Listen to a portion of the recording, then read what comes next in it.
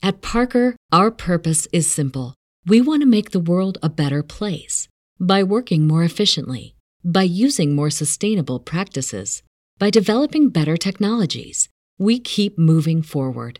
With each new idea, innovation, and partnership, we're one step closer to fulfilling our purpose every single day. To find out more, visit parker.com/purpose. Parker, engineering your success. These days, work is in trouble. We've outsourced most of our manufacturing to other countries. And with that, we sent away good jobs and our capability to make things. American Giant is a clothing company that's pushing back against this tide. They make all kinds of high-quality clothing and activewear, like sweatshirts, jeans, dresses, jackets, and so much more, right here in the USA. So when you buy American Giant, you create jobs in towns and cities across the country. And jobs bring pride, purpose. They stitch people together. If all that sounds good to you, visit American-Giant.com and get 20% off your first order when you use code STAPLE20 at checkout. That's 20% off your first order at American-Giant.com with promo code STAPLE20. It's time for our journey to begin. From the time of the ancient Egyptians until today, many people have been cat fanciers. You are such a person. Your cat is a big, beautiful black animal. His appearance as much like a panther as a cat. Your pet is a very friendly one. Each day as you come home from work, he shows you his affection by purring and rubbing his sleek fur against your legs as you reach down to scratch his head. Until one day...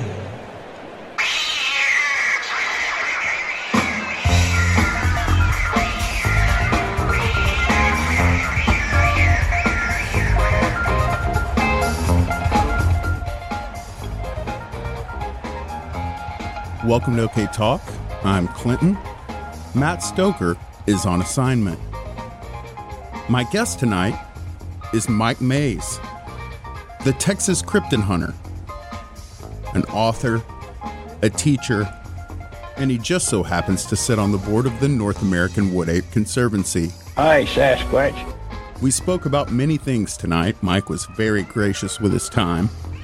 In this conversation, we do in fact discuss the wood ape and the North American Wood Ape Conservancy's ongoing study in the Ouachita Mountain Range in Oklahoma. But we also discuss some of the crazier stories of cryptids and legends of Texas and the big black cats of the Lone Star State.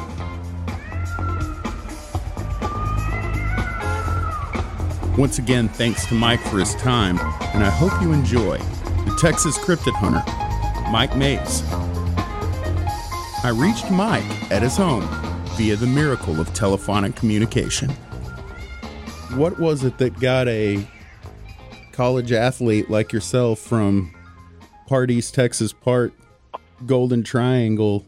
What got you into the cryptid scene? Well, like a lot of guys in my age group, we were right there at that prime age when that Legend of Boggy Creek movie came out, and that certainly something I never forgot. That scene where that guy reaches in the window, made a big impression. But like I was telling you, I grew up kind of split my time between Piney Woods and Southeast Texas, and grew up in Big Thicket country. I don't know if you're familiar with the Big Thicket National Preserve down that way. Yes, sir. And there were always stories.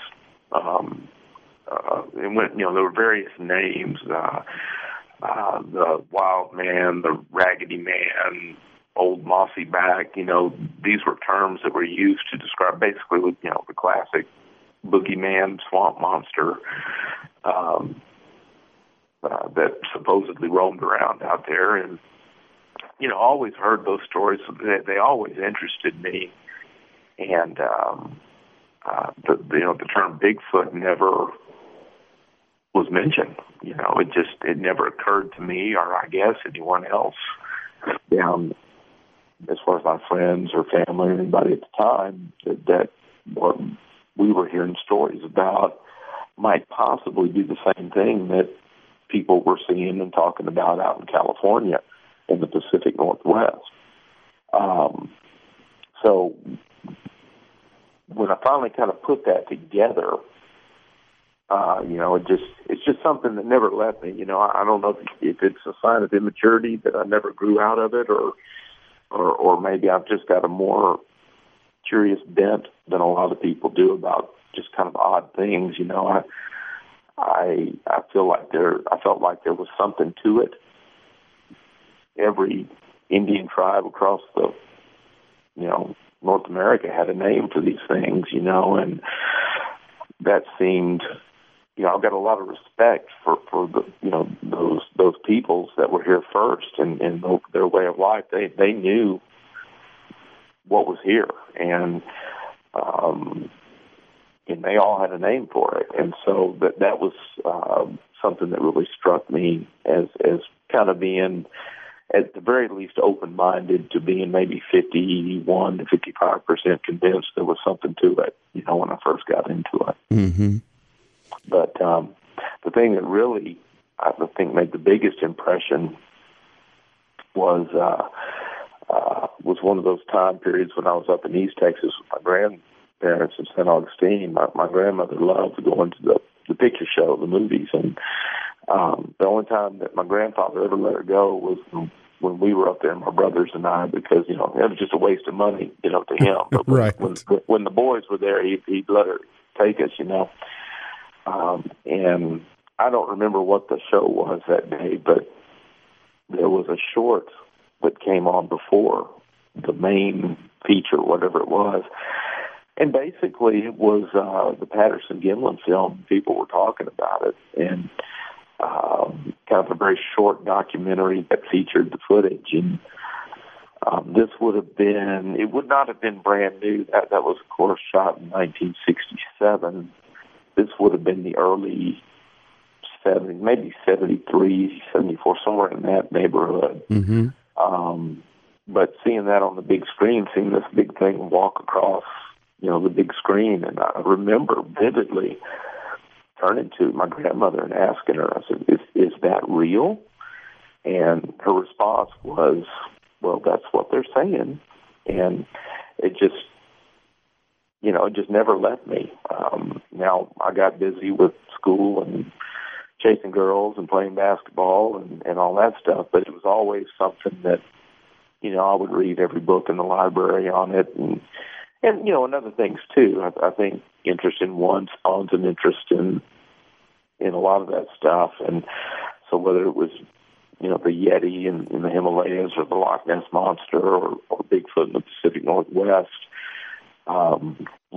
just always had an interest, and it just never really left me, even into adulthood. It's the mystery and adventure, Well, that's true, and I tell people that a lot.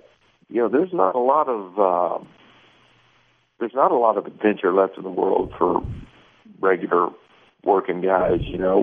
It's kind of like that Jimmy Buffett song. I don't know if you're familiar with it. A Pirate Looks at 40. Yeah, it's actually smack dab in the middle of a podcast a couple episodes ago. I just rolled the whole thing in there. Yeah, the line about the occupational hazard being that my occupation's just not around. Indeed. And that's kind of the deal. There's not a lot of adventure and exploration and discoveries left to be made, but there are some. You have to be, you have to have an eye to know what they are, and you have to be able to recognize that, of course, it's going to be something unconventional, at this point, and something that a lot of people are going to scoff at. And of course, if you look through history, a lot of the great discoveries or inventions, those guys were laughed at, scoffed at, were outcasts, and until they were proven right. And so you have to, you want the adventure, it's there, but you got to be, there's some stuff that goes with it that sometimes isn't all that much fun. Right. So now I like doing this real informal thing. Obviously we spent 30 minutes talking about high school sports. And that's just kind of the way that I am. I wanted to say, first of all, I really wanted to push the fact that you have a children's book called Patty, a Sasquatch Story. And I wanted to tell everyone that was listening that, I mean, if you're into it, if you have, and I really think it's a perfect gift, kid or adult alike. I mean, what a great thing that you could, hand off to someone who shares a similar interest. Almost seems like it's one of those books that, a lot of those children's books, they get recycled, and I don't think that one would. And can you real quick just tell everyone where they could get that? Well, sure. They're actually any online bookseller has it. Amazon, Barnes and Noble, Books A Million. I've even seen them up on eBay. Where you can get them.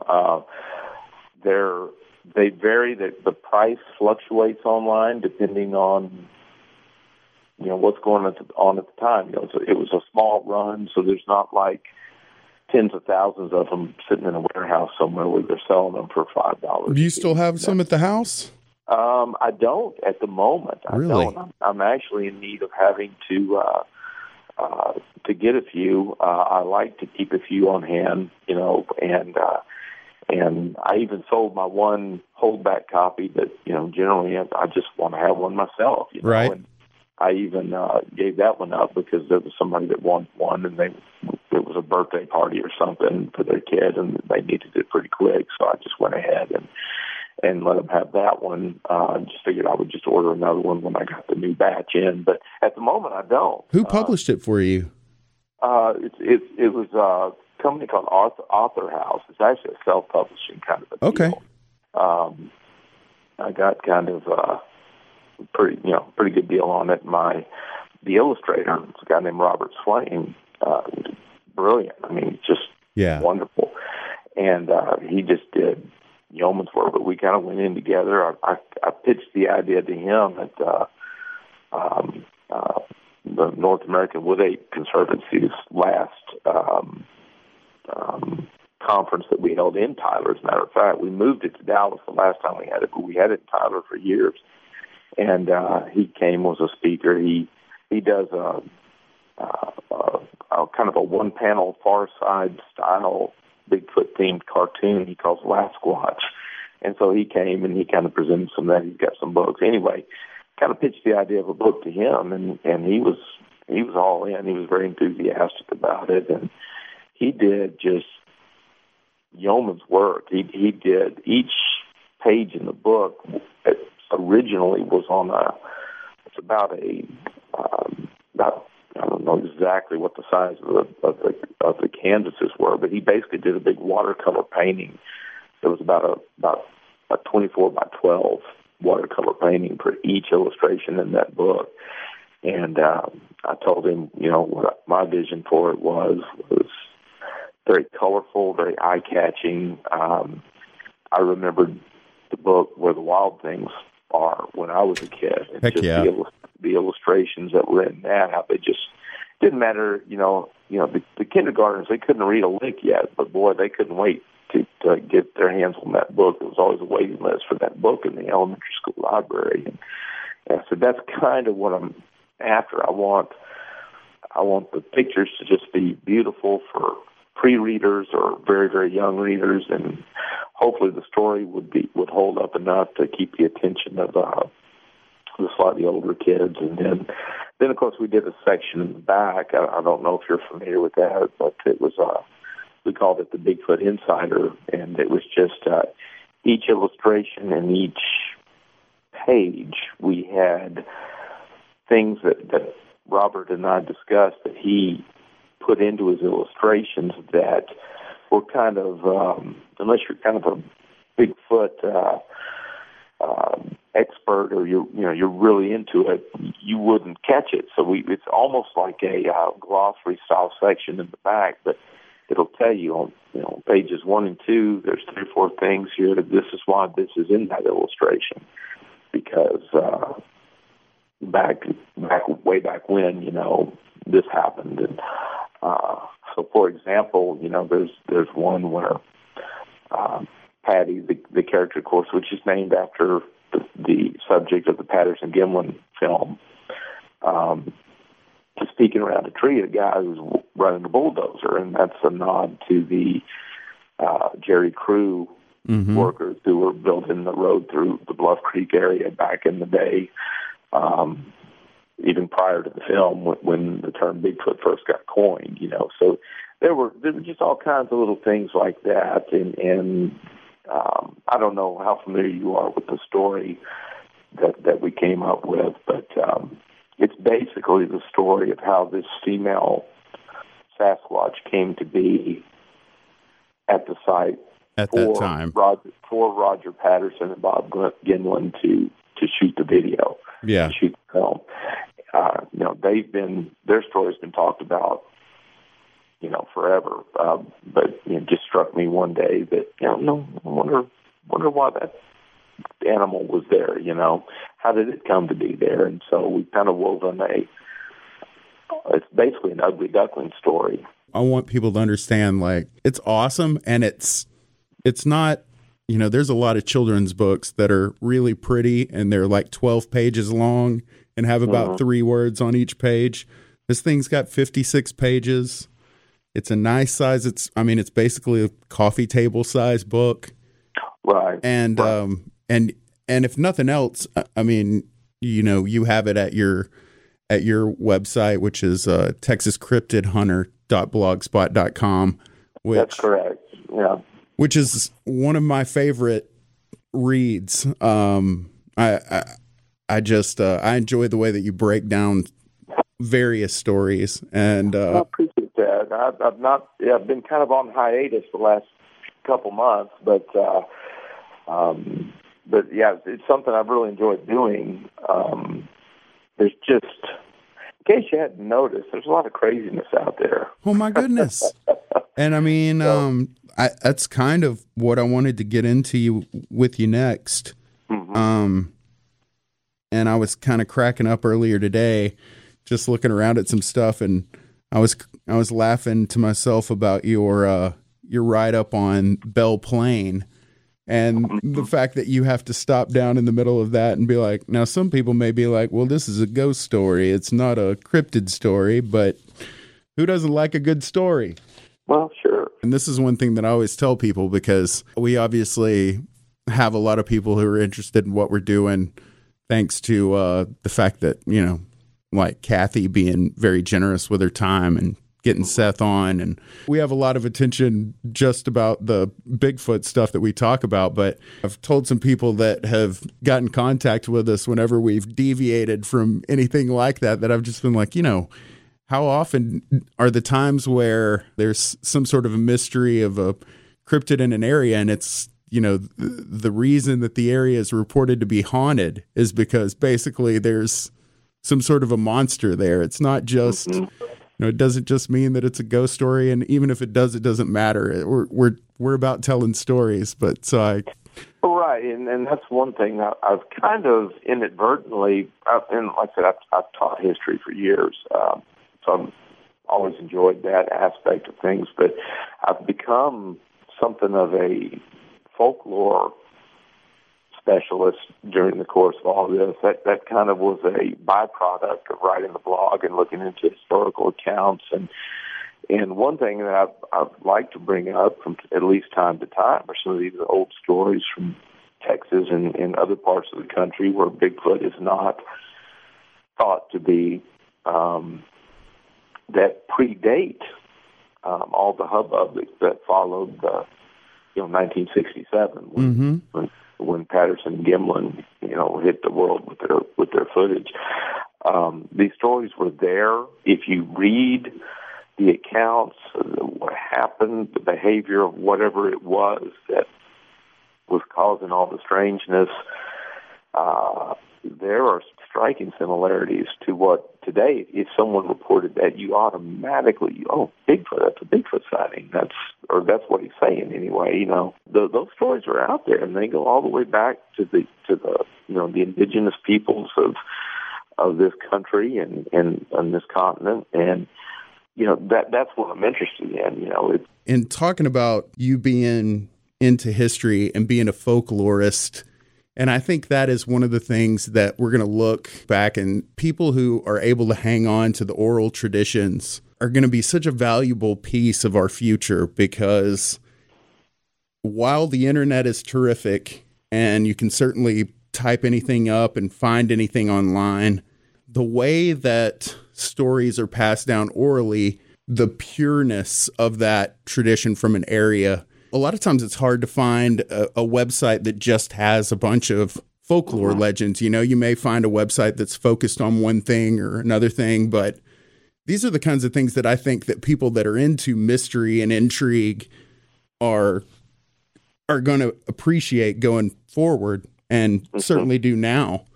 And so I think that's terrific. I love the fact that, and you and I seem to be kind of alike in the history and legend of certain areas. Let me ask you, in speaking about Texas, so what's your favorite specific cryptid or legend at present in Texas proper? Is it sort of a historical nature? Yeah, well, anything really. Well, okay, all right. I've got two. I'll give you one of each. I'll give you one of that's historical in nature, and I'll give you a family one. Historically, there's a very, at least regionally, well-known story. You'll hear it referred to as the Wild Woman of the Navidad. The Navidad is a river down in South Texas, and this was documented by the historian of the folklorist in Texas, Frank Dobie, years and years ago. And basically, there was a series of strange events that took place up and down this Navidad River over the course of several years. Footprints were found, sheds were raided, corn cribs and things like this. Items were stolen. This thing, they called it the thing that came, I believe was the term that Dobie coined or that he used in his writings. The thing that comes is what the people called it. And there apparently are instances of it stepping over sleeping dogs and getting into these cabins and taking a loaf of bread or food or some item.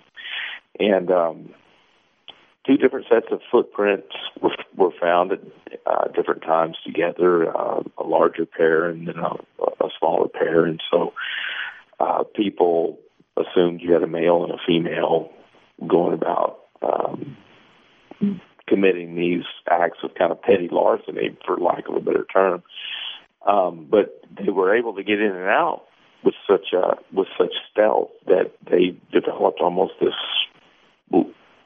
legend about them, and people began to wonder, who were they? What were they? Because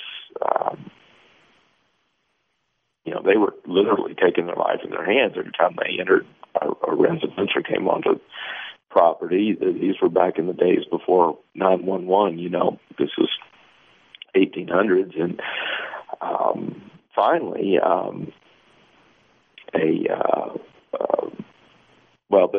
they thought they had kind of narrowed it down to a runaway slave or slaves, some escaped slaves, and they had found kind of a crude campground where someone had been staying, and so some of the guys in the area had formed kind of a search party or a posse, whatever you want to call it, and they beat the bushes up and down in this area up and down around the Navidad River. Now, personally, I think all the mischief that took place during the previous years before these guys were beating the bushes were a couple of runaway slaves. But while they were out, searching, they spooked something and they flushed an animal, or they flushed a figure, and it was a bipedal figure covered in hair that just took off from the wood line across a prairie, and guys on horseback, immediately took out after it, and was described as a female, long flowing hair off the head, but just the whole body covered in hair. And according to the accounts, the horses, each time they would get within a distance where the guys might be able to rope this thing, would shy away. The horses didn't want anything to do with it, and it was going fast enough that these horses were having to go all out to keep up with it. And so eventually this thing makes it to another tree line and escapes. Later, a slave was captured, a female slave. Her partner, the male whose prints they had found with hers, had apparently died sometime before, but they did capture a female escaped slave who basically probably was the responsible, her and her partner, for, like I said, the petty larceny that had gone on. But it was during the search for them that this other thing got flushed. And again, if you read the description of this thing, bipedal, covered in hair, just faster than any person has a right to be fast, outrunning horses. Horses had a fear of it. Like I said, the main gist of the story is a story about a couple of runaway slaves that caused some scares up and down that river. But during the course of trying to figure out what was going on, I think the people in that community may have scared up one of these animals. And that's a very famous account, at least regionally down here in Texas, that a lot of people still talk about. There's actually a historical marker down in that part of the world. For real? Yeah. You can go online. You can find a picture of it. I may even have a picture of it on the blog. I'm not sure. I don't recall. But it's quite an interesting story. And there are others. There's the Converse Werewolf is a great story. The Cleo Face, there's a little ghost town now, a little community called Cleo, where there was a legend of a shape-shifting Indian that could turn into this monster.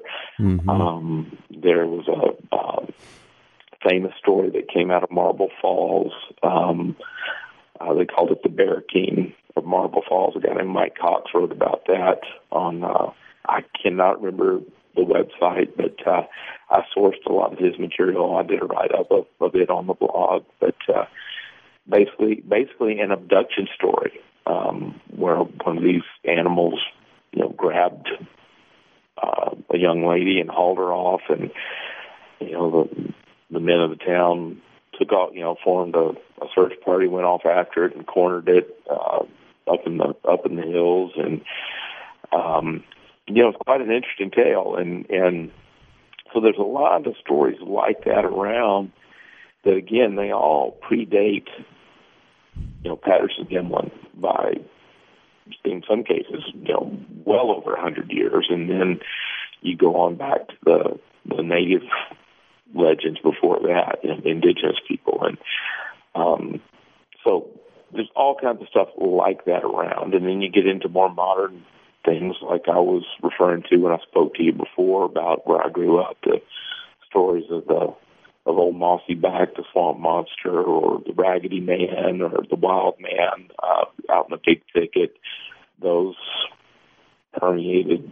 Those were campfire stories from when I was a kid, growing up in the 70s. Mm-hmm. People were telling those stories. So that kind of falls under that oral tradition that you were talking about. So those are all kind of historical stories that you can, if you want to take the time, you can go out on the blog and search. I think I've got them all under the heading of Sasquatch Classics. I think, they're just famous stories that maybe not everyone across the country is aware of. It's easy to talk about Patterson-Gimlin. Everybody knows about that who has an interest in this subject. But there's a lot of regional stories that people don't know about.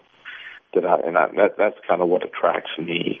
So those are some of the historical accounts that I've looked into and researched a little bit and have enjoyed learning a little bit about, writing about. And but like I said, there's even a story my father tells about when he was a kid, and he, again, growing up out close to St. Augustine. There was a cousin who lived out in the woods up against a creek, and one day they were out, sun starting to go down, they were just chunking rocks. There was a kind of a low brush line, kind of a shrubby, overgrown area that kind of bordered this creek. It was a dry creek. It was like a runoff creek. It wasn't a live creek, but it was probably about a 5-foot drop, 4 or 5 foot drop to the bottom of the creek.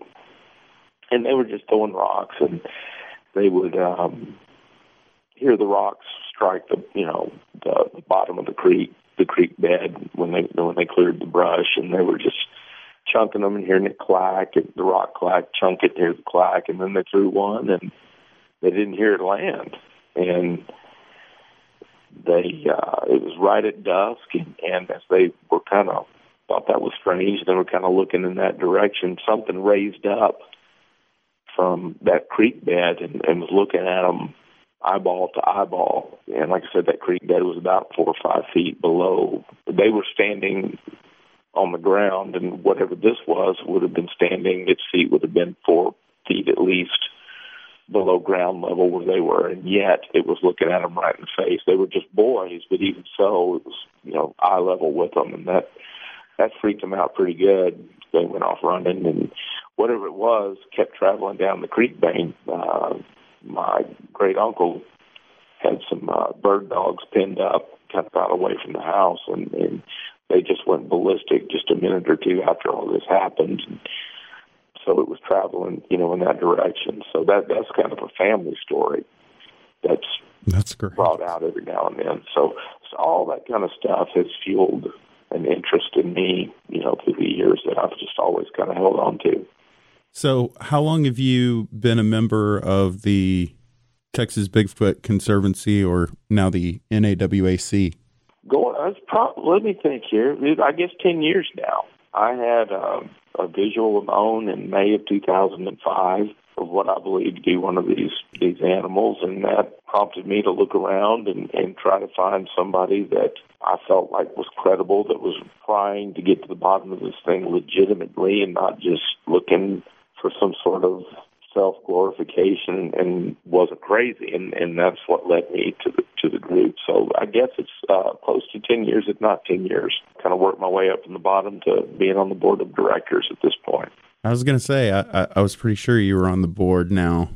How did the summer turn out? Well, not as busy as some and busier than others, I guess. It was somewhere kind of in the middle between some of the summers that we've had out in our study area. I talked to Kathy right before the summer started. We were talking about the weather, and the weather that we had in Texas and Oklahoma certainly saw a good portion of it. So it was an unbelievable spring that really kind of started right around Mother's Day, because there was actually like a little twister tornado touchdown in Tarrant County, and the rain that came with that storm cell, and then it was just punished us for a month. There are a lot of places around here that still have not recovered. Right. I know that I heard Daryl and Brian on with Seth Breedlove on SassWhat right before the summer started too, and they were kind of discussing that they were concerned about the weather. It was weird because my wife and we discussed the fact that it didn't really seem like we had a summer because, May, it's supposed to be summertime in Texas, and it seemed like it rained all through June, and then it took like a month for stuff to really dry out. Did you get the feeling like maybe your timeline was pushed back at all because of the weather? Well, the timeline of the actual operation was not pushed back. I mean, we were there at that time. Now, it's kind of hard to say what affects the animal versus how much does it affect you. We were limited in what we could do. We were there. We were in the area. We were where we wanted to be. But there were just simply things we couldn't do at times because of the weather. We couldn't go everywhere necessarily we wanted to go because these creeks, which normally, if they're not dry or very, very low, were just raging torrents of white water, from all the rain. We couldn't cross, either on foot or even in vehicles in some cases. Would these animals be able to do it? I don't know. No doubt that they would be more physically capable than I would be or any person would be, but why would they? It's my personal view on, the natural world is calories are precious to wildlife, and they're not easily come by. So they don't waste energy doing things just for the sake of doing them. Right. And so, why burn a bunch of calories and energy trying to fight your way across a 30-yard wide creek that's just raging? Well, we'll just sit down over here. I mean, there's food over here too, and certainly water isn't an issue, because it's everywhere right now. And if the living's good over here, why should we wander around very much? And I think that's something a lot of people don't realize about. A lot of wildlife spends an awful lot of time just sitting and sleeping. I mean, think about your dog. Yeah. It sleeps, probably 15 hours a day. If you leave it at home during the day, it's sleeping almost that whole time, almost without exception. And yet it still manages to sleep at night too. And you go look at, lions on the Serengeti in Africa, spend 20 hours a day just lounging around in the shade. And again, calories are hard to come by. So I think the weather factored into the activity level of the wildlife in the area in general. I don't think these animals would be an exception to that. I think also it limited to a large degree, at least on a lot of the weeks, the teams that were in there. I know, for example, two summers ago when I was there for a week, we hardly moved at all. It rained 6 of the 7 days I was there, and it rained hard for 7-8 hours. Yeah. I guess, see, when I was saying that about the timeline, what I was kind of saying was for nature necessarily, because, by this time last year, we had already, in North Texas, we had a freeze in early October. Mm-hmm. We had, and then another one in November, and then at the early part of December last year, this whole area was under ice. Right. And Oklahoma just received their first big ice storm last week or whatever. And I don't think that in North Texas proper, I mean, I'm sure there have on some of the outlying areas, but hardly any of the areas even been under a freeze yet. And here we are, good few days into December. I just kind of felt like whether it's El Nino or whatever the heck, all that rain kind of represented spring, but that happened like May into June. And so summer didn't really ramp up until, July, where I'm not lying. And people who aren't from here don't understand. Like in May, it's supposed to be almost 100 degrees. You expect May, June, July, August. It's not that it's cool in September, but it's certainly starting to turn that way. And now it just seems like, August was so brutal. I wonder if, because we had all that rain and everything for so long earlier in the summer, if it just like delayed the time of whether it's plants or whatever. Yeah, it looked the same. I mean, it was all greened up. It was, everything was fully leafed out when I was there. But you're right. I mean, that certainly is a possibility. The thing is, we just don't know enough about the animal to be able to say, what is their normal behavior.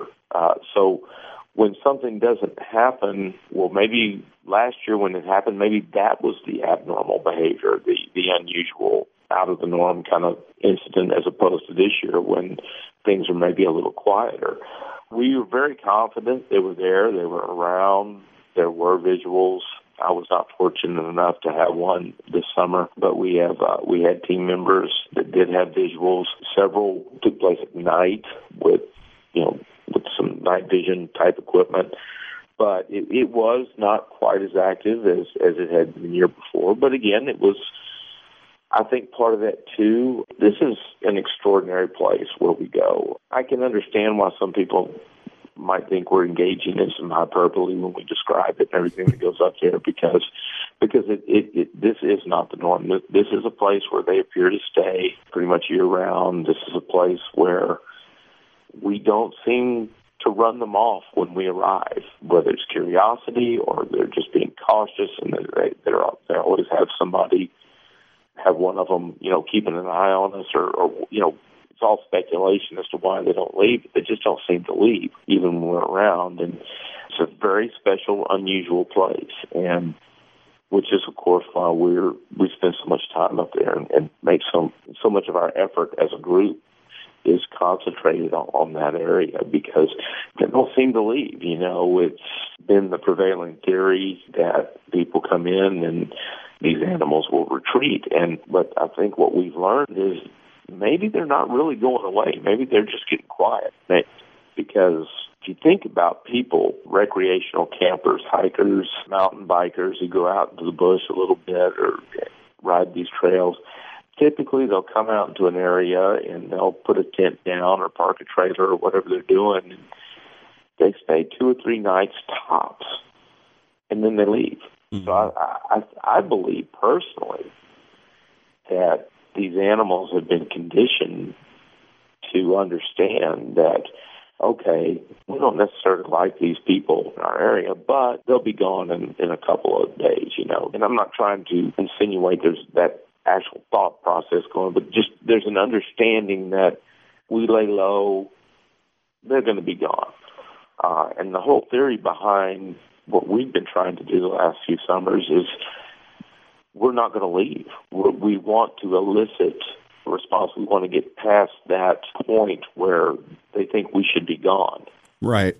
And try to elicit a reaction from them to try to encourage us to leave. Because, again, if you think about some of these stories that are so well known and they've been documented, people get scared, be it a rock throw, be it something screaming out in the woods or howling or whatever the case may be. They get scared, and what do? They leave. Mm-hmm. So that's what we're trying to get, and I think to a large degree we've been successful in eliciting responses. What is unusual and what we wondered would happen is after a while, once we got through those initial few days where they maybe began to get frustrated by our continued presence, we elicit these responses. Well, if we don't leave, will they finally give up and they leave? But at least in this one particular area, they don't seem to leave. I mean, there'll be quiet days, there'll be quiet weeks even, but they never seem to be too far away. They never seem to just evacuate the area. Do you ever have anybody go up in, February? Yeah, we've had some winter ops up there. Much less success. There have been some incidents, but I think these animals are amazingly elusive, and the lack of cover in the winter, because we're in lots and lots of hardwoods, and in the winter they drop their leaves, and so the visibility becomes so much better. I think they're there. We've had incidents, we've had things happen, but they do seem to keep farther away. They're aware that they're more vulnerable. They're more apt to be seen. In the summer, you can't imagine how thick this place is. People just, they don't understand. And I don't blame them for not understanding, because most of us never get off the concrete these days. But right. This is like a Congo where we go. It's just amazingly thick. Something can be 10 feet from you and you wouldn't know it. Right. But during the winter, that's not the case. The thing that's interesting is even at night when we've had these visuals through these things are still sneaking up. They're staying low to the ground. They're behind trees or rocks, or they don't realize that we can't see as well at night, I guess, because they're still acting as if it's broad daylight. They're still hiding, even though it's pitch black out there, not realizing that we don't see them. Without that equipment, we would never even know they were there in a lot of cases. And so they're incredibly furtive, incredibly aware of their surroundings, and just perfectly in tune with their environment and how to stay hidden. It's quite amazing. Quite amazing animals, actually. The more I think about it, just found myself contemplating this more and more the other day because my really good friend, he was going camping at Robbers Cave State Park in Oklahoma. Yeah, I kind of talked with Kathy about this a little bit, about the limestone in the area. Is it really that far of a stretch to think that there may be some sort of a connection between, not that there's necessarily like City of the Underground and the Ouachitas, but the way that limestone over time can just open up, being so porous, especially where a place where there's a lot of rainfall. It just seems like if there's an area where you're feeling like they're there, but why would they not be, why would they be in the same area, but the visibility is low? I mean, I'm not trying to straight up say that these are troglodytes we're dealing with here. It kind of seems like it makes sense. And, what you're saying about how thick the vegetation is, there's places where you can walk through and there be an opening to a cave that may be really small at the top or whatever, but, there's a cavern underneath that thing. Mm-hmm. If I'm just using logic and I'm thinking about their nighttime visibility, and the way that you say that they operate at night as if it's in the middle of the day. If we're talking about evolution of a species here, they're used to being in dark areas, in dark recesses. Just kind of seems like that could be a possibility. Now, I know that's not anything that y'all are pushing, but... Well, anything's possible. I think one thing that we have found out up there, and I want to make sure and clarify something, is there's a pretty common belief among those who are interested in this particular subject that, these animals are nocturnal. We have found that that's not really the case. They do move about in the daytime. They are active in the daytime. That's where the visuals really, a lot of them are taking place, in broad daylight. Now, we've seen them, at night. They do tend to get closer at night from what we've been able to discern, both, again, with a few of the visuals we've had with the night vision equipment, and honestly, just the smell. I mean, there's a very unique smell that's associated with them, and it just never seems to fail that, you get a whiff of this particular smell, then something weird happens very shortly thereafter, and then it's just gone. I think like a lot of animals, they're going to be more active right when the sun's coming up and right at dusk, and an hour on either side of those events. That's when a lot of wildlife is the most active, and we've seen that kind of thing some. I don't doubt they see better than we do at night. Just the fact, if you just take the anatomical differences between us and them, even if their eyes are structurally very similar to ours, just how much bigger they are, they're going to intake more light than we are. So I feel like that was going to give them an advantage, help them see better than we do. But what you're alluding to, I mean, anything is possible. I think I do personally feel like they're too sharp to be in some sort of a cave or something along cavern where there's only one way in and one way out. Yeah, and that's they're not going to allow themselves to be caught in a fatal funnel, in my opinion. Now. Yeah, no, and that's the thing, and this is kind of how weird I am, but these are, a lot of this is theory, and then I'll read something somewhere and kind of start putting things together. In reading about the idea of troglodytes, or the idea of people underground, if you go back to the Hopi in New Mexico, Arizona, Grand Canyon area, that, their creation story is that the ant people came up out of the ground and basically taught them how to live. That's the way that they referred to them, as the ant people. Mm-hmm. Again, I wonder if this is something that technology eventually is going to prove. I totally agree with you. When I say that there may be like a cave, I don't mean a hole in the ground that opens up into one massive cavern with, like you say, one way in and one way out. Especially with geography of the area and the fact that the Ouachitas are the only mountain range that run. What is that? That's longitudinal, right? Like when you look at the Rockies, they run up and down on a map. And the Ouachitas kind of run side to side. Looks like it's formed just differently for whatever reason. And I say like a cave system, but I don't even know if that's necessarily, that's kind of what I mean, but because that's really the only word for it. I just wonder, you hear about these people in Mexico and they'll just stumble upon massive cavern. Goes for miles and interconnected, and parts of it are underwater. And well, and again, it kind of goes back to the reality that we just don't really know a whole lot about them. Right. And it just adds to the fascination of it. My brain wants to try to figure out reasons for what the skeptics and the scofftics say, why we haven't found one and all that. And I'm, again, from East Texas, so I totally understand the fact that you're not just going to walk up and find a body in the woods. I mean, those things are gone. That's ridiculous. And if you've ever been in a heavily wooded area, you understand that, as obviously you have. I really feel like you guys are on to something in terms of the boots on the ground aspect of it. I think is huge, because I totally agree that, like I told Matt very early on, if you and I want to go look for Bigfoot, what are we going to do? We're going to go and we're going to camp for a weekend, and then we're going to leave. And any wildlife, not just an elusive ape species, but any wildlife is not going to come walking up on us unless it's, a predator of some sort that's trying to get what we got. Right. It's just not going to happen. You obviously are very, very familiar with the cat population in Texas, the large cat population in Texas. And I've been in Big Bend National Park hiking and walked up on a tree and saw a whitetail. Its carcass was just shoved up in between two branches.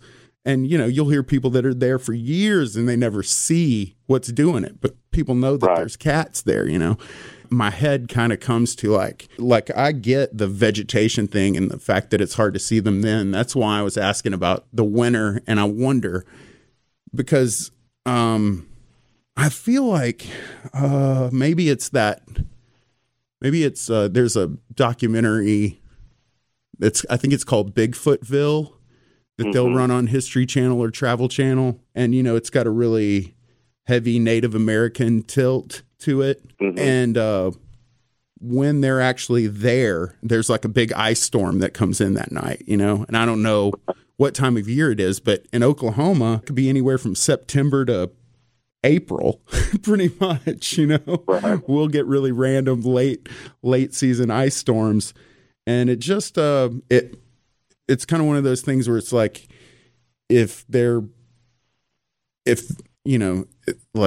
intelligent enough to seek shelter, it seems like, if canopy is down and there's not a lot of vegetation on the trees, and I don't think that they're building houses, I'm not a huge fan of the whole idea of structure. I mean, I'm sure they do some. I mean, we know that the apes in Africa will build huge nests way up in the trees, but I just wonder, like, it's one of those kind of things. Like, I wonder if there's way more to it than we have any idea of. And that's really the fascinating thing with what the NAWAC is doing. And really kind of excited to see that you guys expanded your area of operation, at least starting to take reports and stuff from other places. Yeah, we're getting there. It is exciting. The organization has grown, and we've got members from a lot of different parts of the country now. We even have a couple of international members now. It's a fun time to be part of it. I just don't think there's a lot of people doing the things that we're doing. I think a lot of people really make genuine efforts. They really do try, but I think, we have to work for a living. We've got to, 2 or 3 nights, in no way am I scoffing at that. People, you do what you can do, but when people ask me, why don't we have one of these? Why haven't we found it? I say, it's because nobody's looking. Yeah, it really is that simple. It really is that simple. And it's also, if you go way back to the origin of the quote unquote Bigfoot hunter, all they did was respond to reports. So it's like, showing up at places after something is gone. Now, let's extrapolate that to the deer population in Texas, and I tell you that, hey, yesterday I saw a whitetail, an 8-point whitetail, just right off of the side of the highway, 155, right in Frankston. What are you going to do? You're going to go out there and find it? You know, like that thing is gone. It amazes me. You guys are doing something that nobody else is doing, and you've honestly made really, really large strides. And I think probably any of the, what's the deal? Why haven't we gotten one yet? Is really just because, you know, you've got everyone excited about what you're up to. You know? Well, I hope so. I hope we're bringing some awareness to it. I continue to get that question, and sometimes it's even a little snarky. You know, well, all these visuals, and you know, how come you haven't got a shot at one or whatever? And it's so fleeting. There are two aspects to that. Number one is the typical visual. It's just a flash. I mean, and there are literally dozens of times where members have seen something move or bolt or fall out of a tree or bust through the brush, and you get a glimpse. You might have got a flash of brown or black or something, but we don't necessarily count those as visuals, you know, because we can't absolutely say for sure that's what it was. We try to be very scientific in our approach and very conservative in our approach, but even the hard visuals, the hard contacts where there's not much doubt what you're looking at, it's just a second or two. It's just because you're just catching it through a little window in the brush, you know, moving from one piece of cover to the next, and it's just a couple of steps, and it's back into some thick stuff. By the time you realize what you're looking at, it's gone. It's amazingly frustrating, and again, it's a testament to their elusivity and their natural cautiousness. They're really a walking contradiction, because they appear to be very curious and yet so careful at the same time. And those two things, you know, you wouldn't think would necessarily go together, but I think that plays into why they don't leave, and I think that plays into why we get glimpses of them from time to time. And yet, they're not going to just stand in the clearing and wave their arms at you, and, you know, here I am, you know, and they just don't do that. And it's like I said, it's amazingly frustrating. I could see where people would question, you know, you get these contacts, you've had this happen, you've had this many sightings, why nothing else? And we're trying our best, and but it's much more difficult than people realize. I think we've been brainwashed a little by the Animal Planet videos and specials, where you get these amazing shots of all this wildlife, and, you know, we can go right out and find lions, or we can go right out and find a leopard or a bear or whatever the show's about. And a lot of those shows are canned. You know, those animals are somewhere where there's a fence keeping them. Now, it may be a very large area by normal standards. It may be a couple hundred acres or something, but a lot of times these animals are not just roaming truly free. Right. Just like the big game ranches in Texas. Yeah. They're a dime a dozen. And if you have enough money and you want to go shoot an axis deer in Texas, you can.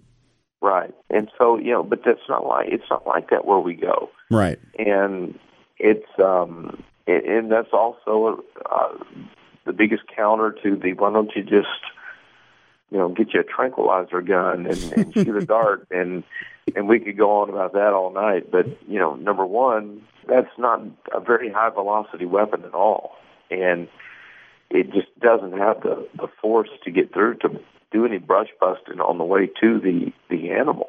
Yeah. That alone, and how close you're going to have to be, that's not easy to do. And it's not going to penetrate that vegetation anyway. And then you can get into the whole deal of, well, you know, how much tranquilizer and which one do you use and how do you get it? You know, you can't just go down to Walgreens and buy that kind of thing. Right. So there's a litany of issues with that, but that plays into it as well. But I get the question, and we don't mind questions. We are big fans of open-minded skepticism. We don't mind hard questions. But a lot of times, seems like in this field that there really is no middle ground. When someone says they're open-minded, it means they believe. And when someone says they're a skeptic, it means no matter what you bring me, I'm not going to believe it unless I see it myself or see it laying on the slab, And there really seems to be very little middle ground for whatever reason with this particular field. I agree. It must be frustrating, and it sucks that you guys have to spend as much time as you do going over a lot of the same questions when it's just so elementary. I'm way more fascinated with the what if and trying to string the theories together of what may be happening instead of what isn't and why isn't. Why can't we? I can't figure out why everybody isn't just as curious about this as I am. I think it's just fascinating, and how can so many people are like, well, I don't care if it's out there, even if it is real.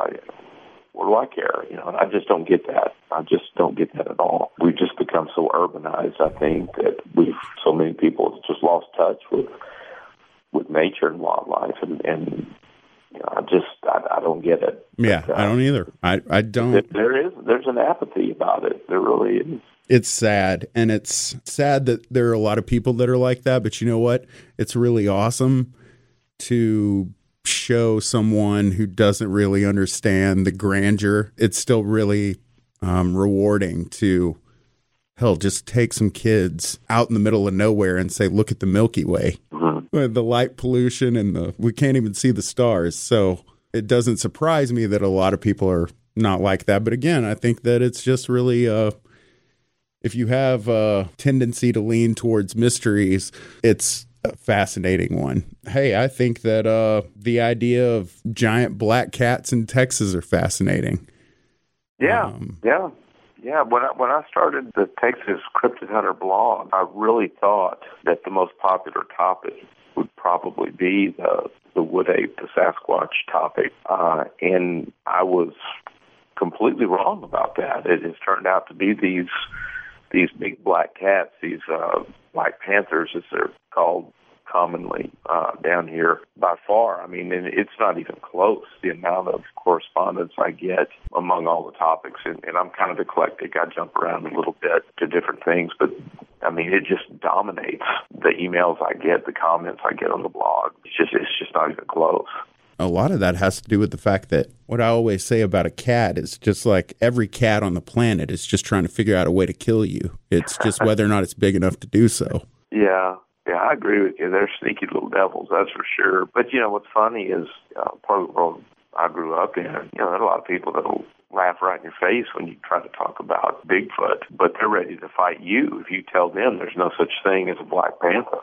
Yeah. I've seen one. I know dang well there is. I've seen them. As far as science is concerned, there is no such animal. And, even people who live in town, who never get off the sidewalk, I've seen them on TV. I've seen them in movies. What are you talking about? And you try to explain, well, what you saw was a melanistic leopard. That's an African cat. And that's not a separate species. And you might have seen a melanistic jaguar on TV. But again, that's not supposed to be here. There is no such thing as a black panther in Texas. And boy, they're ready to fight. Yeah, they are. The Texas Parks and Wildlife Department, either the person was wrong, mistaken, or it was an escaped pet. There's always an old story about some circus train derailed and all the animals got out. And, there seems to be a circus train story for every county in the South, the Southwest, and Southeast, I feel like it was earlier in the year, right when we started having that run of really bad storms, and there was that exotic wildlife park in Oklahoma, and they actually issued a report, a warning to the town, afraid that some animals had escaped. Yeah. And then they were all quickly shot. The thing that people don't understand about the quote unquote escaped wildlife is they don't exactly run and hide. It always seems like maybe they have revenge on their minds, or they just don't know how to operate in the wild. But they don't exactly disappear from people. They're generally mauling folks. I think it's more the latter. I think they've become dependent. Yeah, totally. Some of the exotics, they've never hunted their entire life. Mm-hmm. They've always been fed, and so they don't have the skills They associate people with food, so they go to people.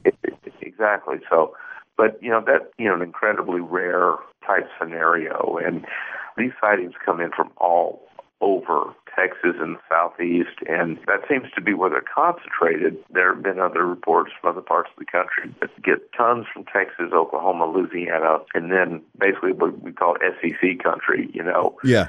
Alabama, Georgia, Florida, the Carolinas, Arkansas, that part of the world. Farther north, it may just be that people aren't contacting me who are farther north. It's pretty amazing, and you get down to, well, what are they?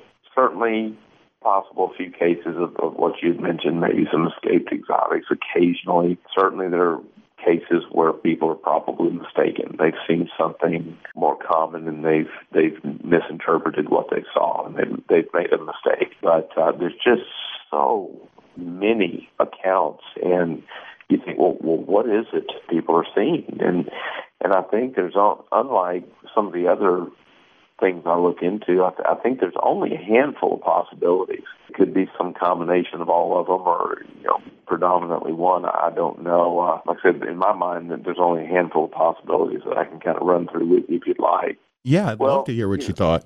Okay, so first, we know there are mountain lions, cougars in Texas, and they are much more widely distributed than a lot of people believe. You mentioned the Big Bend country earlier. Pretty much that's the only area where the Parks and Wildlife Department will admit to a breeding population of mountain lions in Texas. Is it really that? See, I had no idea that they were that dismissive of it. Well, it's just, they got hunted out. They were, regionally extirpated, and they are making a comeback. Yeah. And I know there are reports right in my area here, Central Texas, a couple times a year you'll hear about somebody seeing one. But, the problem with cougars as a culprit, even though they are much more widely distributed and becoming less unusual maybe to see them, is they're tawny colored. They're kind of honey colored. Yeah. There's never been a documented case of melanism in a mountain lion. Now, that doesn't necessarily mean it never happens, but we've never had one in captivity. No one's ever shot one, seen one, or captured one. But, when you're talking about the size of cat that's being described, the cougar has to be a suspect. The long tail, the overall size of the body and so forth. Certainly you think mountain lion, and, maybe low light conditions, like a lot of animals, the thickness of the coat and the coloration of the coat varies a little bit from summer months to winter months.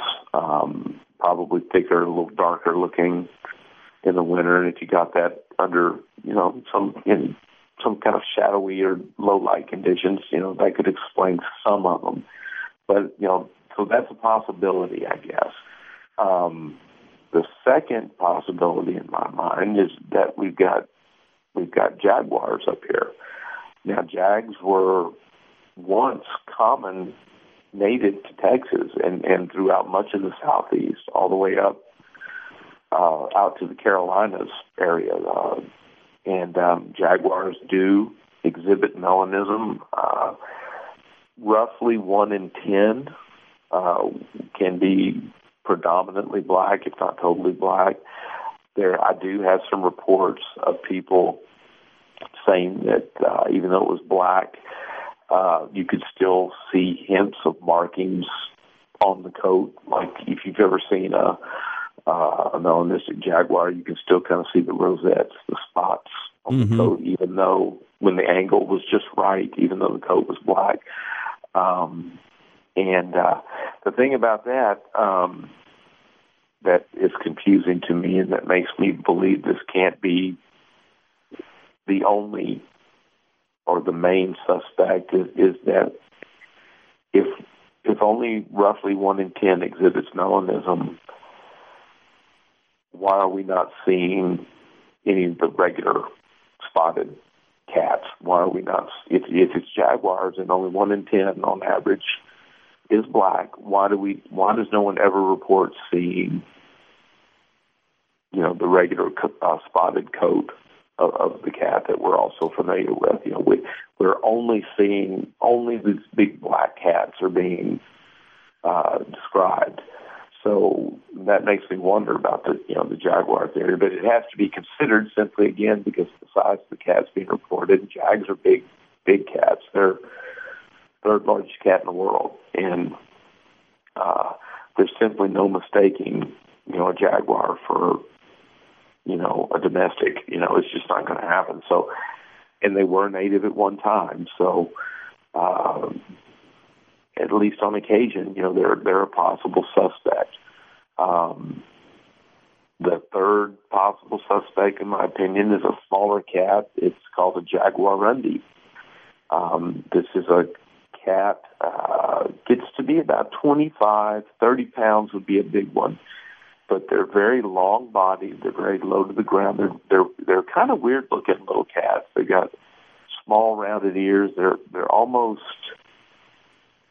otter-like in their appearance in some ways, kind of a flat. The head is odd-shaped, but they are significantly larger than what you would see in a domestic cat that was out roaming around. So I can see where someone who's even unaware that these animals even exist, catches a glimpse of one of these things and think, man, my God, that's a big cat, and might interpret it as having been bigger than it really was, because when your frame of reference is your little tabby cat back home, this thing is going to dwarf that, and it's got the long tail. And they do go through a black phase where they are charcoal colored to just a very dark blackish color. So I think they could account for quite a few of these sightings. The fly in that ointment is that they're considered to be a South American and Central American species for the most part, and they're not supposed to be in Texas. Now, this is the jaguarundi, right? Correct. And is that how you say that? Jaguarundi? Jaguarundi, yeah. It's just like jaguar with undi on the end of it. Runs together. And like I said, they're an established, well-known species. They are quite a bit larger, heavier than a domestic cat, which everybody would be familiar with. But they're very, like I said, they're kind of odd-looking. They're pretty distinctive. So it would be, not only would someone take note of it because of the size, it would be longer, heavier than a regular domestic would be. But like I said, the head shape, it's got the long tail. I'm actually looking at Texas Parks and Wildlife Cats of Texas PDF that they put out on the .gov site, and looking at this picture of it, and the tail's almost as long. Looks like it would fold back and nearly touch the nose. Yeah, it's very long in relation to the body, but like I said, it's mainly a South American and Central American cat. They do list it as a Texas species, but it is thought to be incredibly rare and only in deep South Texas, if I'm not mistaken, kind of down on the coastal valley kind of areas down there. And personally, I think they range much farther to the north than that, and I think they're doing better and there are more of them than a lot of people believe.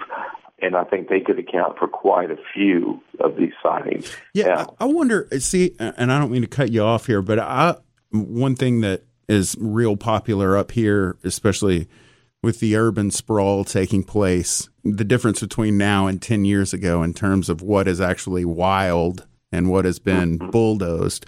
I was working in Las Colinas a lot last year, and I'd see coyotes on the regular, which is just, that just used to never happen. You'd never see a coyote crossing concrete, and now not a big deal at all.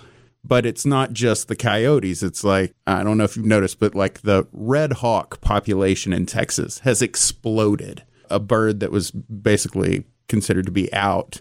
And now you can't drive down the interstate without seeing one perched on a highway sign. And the fact is that because of, all the clearing of the land has driven all of the wildlife out into the open, it would make sense that the predator to prey ratio is kind of skewed. It says on here that the jaguarundi is rare because it was thought that its habitat was destroyed. But if you have 1,000 acres of land that, you're going to put a nice home development up in, and you clear all that out, all of that wildlife that's in that area has to kind of spread. It would make sense that a predator could thrive in an area like that where it would only need limited amounts of cover.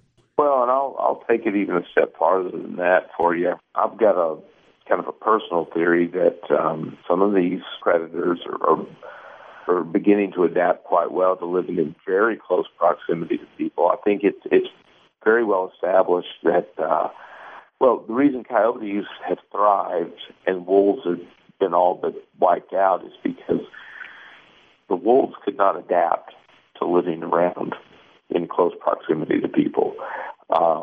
And the coyotes did. They are a major presence in large urban areas, cities of Houston, Dallas, San Antonio. There's a great article out there if you just Google Chicago coyotes or coyotes in Chicago, of these large numbers of packs of these animals that are living in downtown Chicago. Mm-hmm.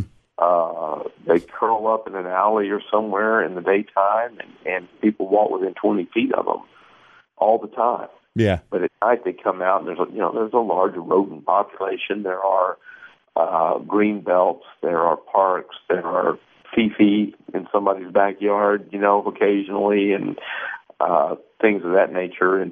But it's a great article about this urban population of coyotes living in Chicago.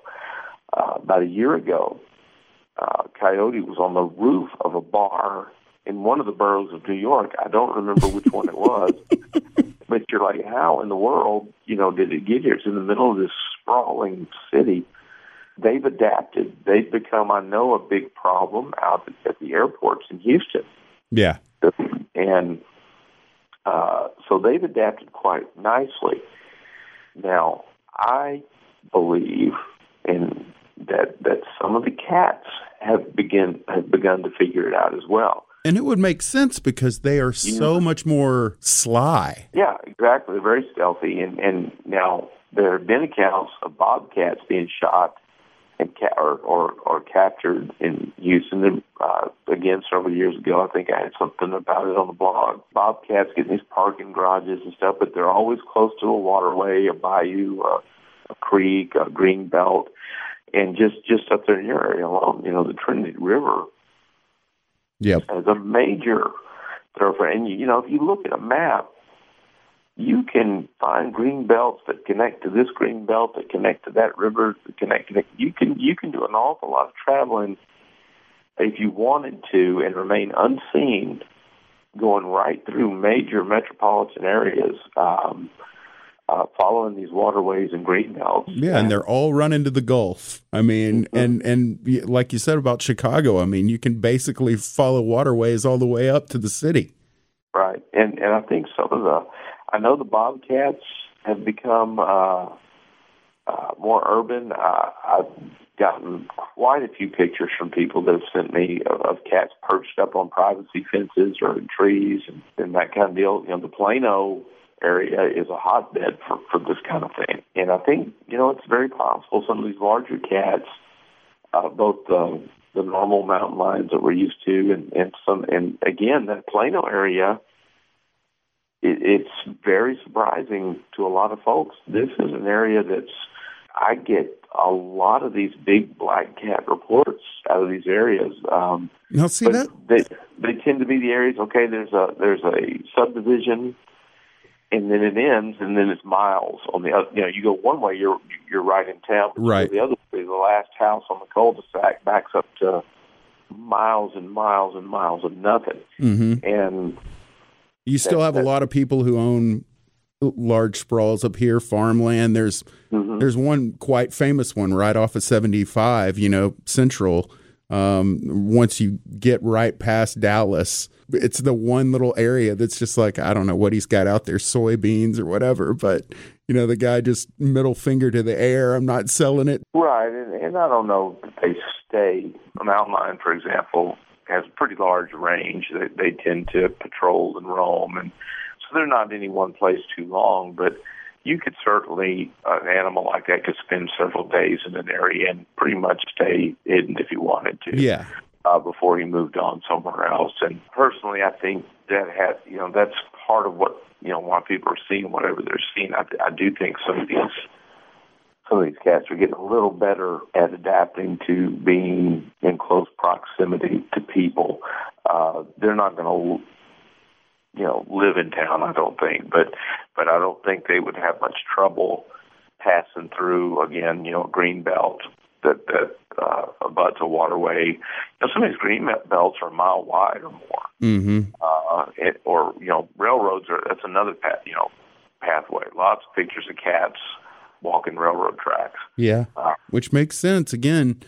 And a lot of those tracks go through town, but they go through seedy, older, all but abandoned, warehouse-type districts, at least at night, especially at night. Not many people are out and about, so... And the people that would see them, nobody would believe them. Well, that's true. And a lot of those people have no interest in reporting anything to the authorities. Yeah, so. Totally. But, those are a few, ideas. And there's some others out there, what they could be. I read a real interesting article a while back about feral cats in Australia that have grown to, like after a second or third generation, have grown to just really abnormally large sizes. They're genetically domestic cats, but they're, 3 times the size of a common domestic now after a couple of generations in the wild. And so there could be something to that. I guess my answer to that is similar to the jaguar question is, well, every domestic cat is not black. Yeah.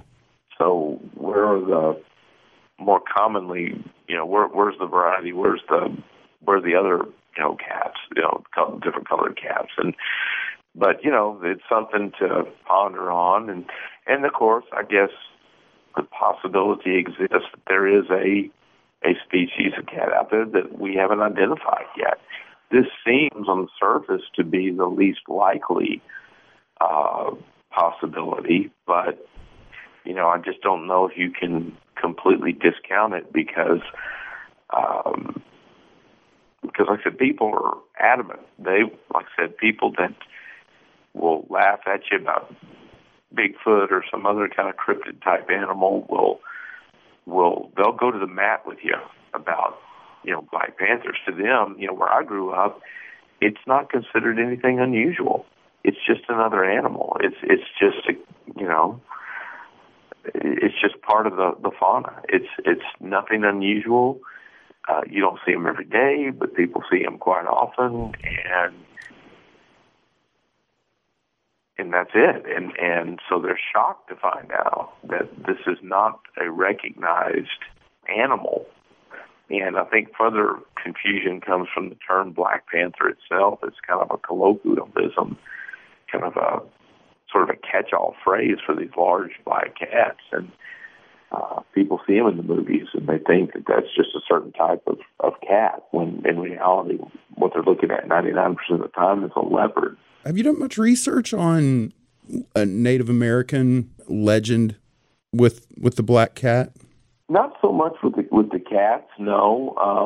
That's an interesting thought, but with there being such a large population in Texas, especially, and I don't know if it's just because of our relationship that wasn't so great when the two culture clash. I'm always fascinated by look up some random legend that you hear about, and then they almost have just about everything covered, and well, they do, but the thing about them, to kind of come full circle here and kind of reconnect to the Bigfoot wood ape subject is, you go up in the Northwest, for example, and you will see these totems, and they'll have eagles and bears and wolves, and then they'll have this whistling wild man, Bigfoot type carving on the same totem. And it's true that a lot of the tribes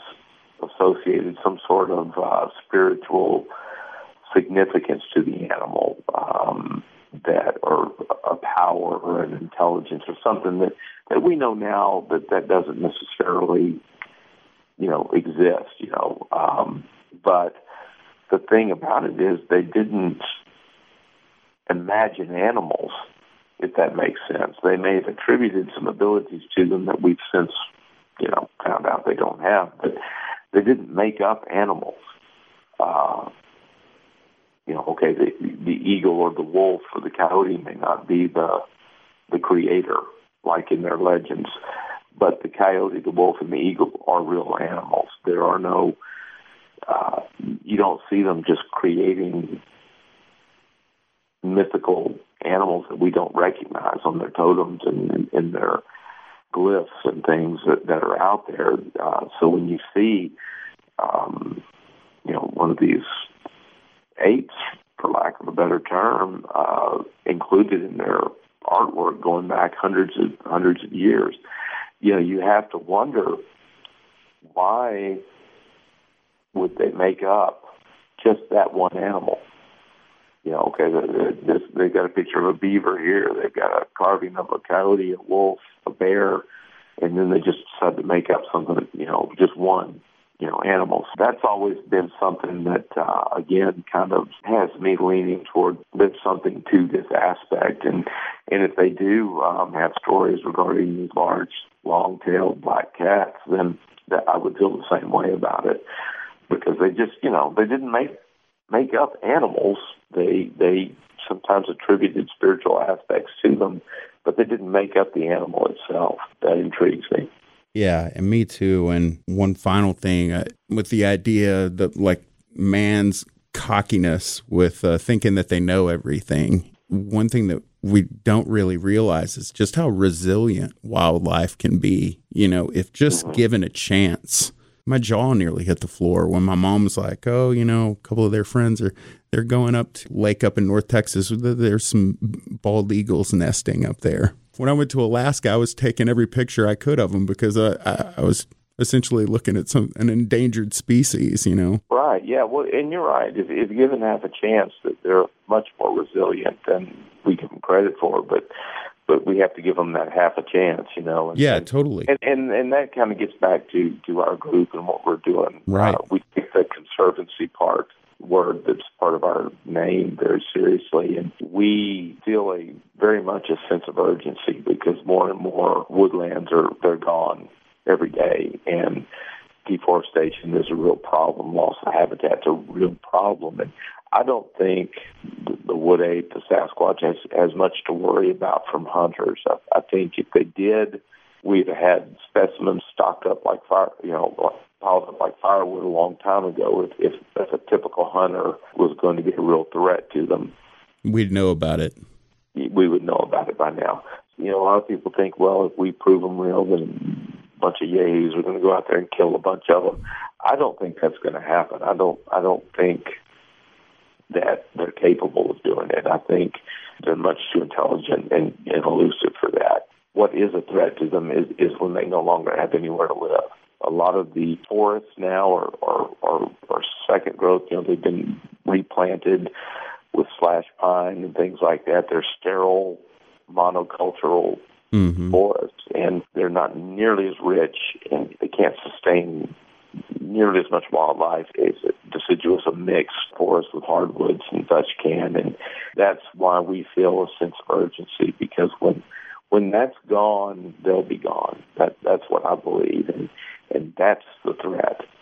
And so that's why it's important that we get one of these things, and that's why it's important that we get them identified and we get them recognized, because that's the only thing that's going to stop development, and it's a real concern. And that's why we're doing what we do. We think in terms of the species as opposed to the individual. If we can take one specimen, that it could save all of them. And that's our goal, is to save all of them in terms of the whole species. And, every summer when we revisit our study area, it just sickens you. It just makes you sick to your stomach to see just in one year, wow, what's changed, what's been cut, what's been logged. It's a real concern for us. And This is the most magnificent species on the planet as far as we're concerned. This would be the discovery, not just of the century, but of all time as far as I'm concerned. And for that not to happen because we eliminated all the habitat it would just be appalling. Most people would never know, because we didn't get it done if that happened. But, those of us who know, it would just be an awful thing to live with. At least we're trying. That's kind of what drives us. That's awesome. What a pleasure it was to talk to you. For those of you out there that want to learn more, visit woodape.org. That is the home of the NAWAC. His name is Michael Mays. He's the Texas Cryptid Hunter. You can find him online under that website, texascryptidhunter.blogspot.com. For Christmas, check out Patty, A Sasquatch Story, a gift for old and young alike. Again, thank you so much, Mike. Well, thank you very much. I enjoyed it quite a bit.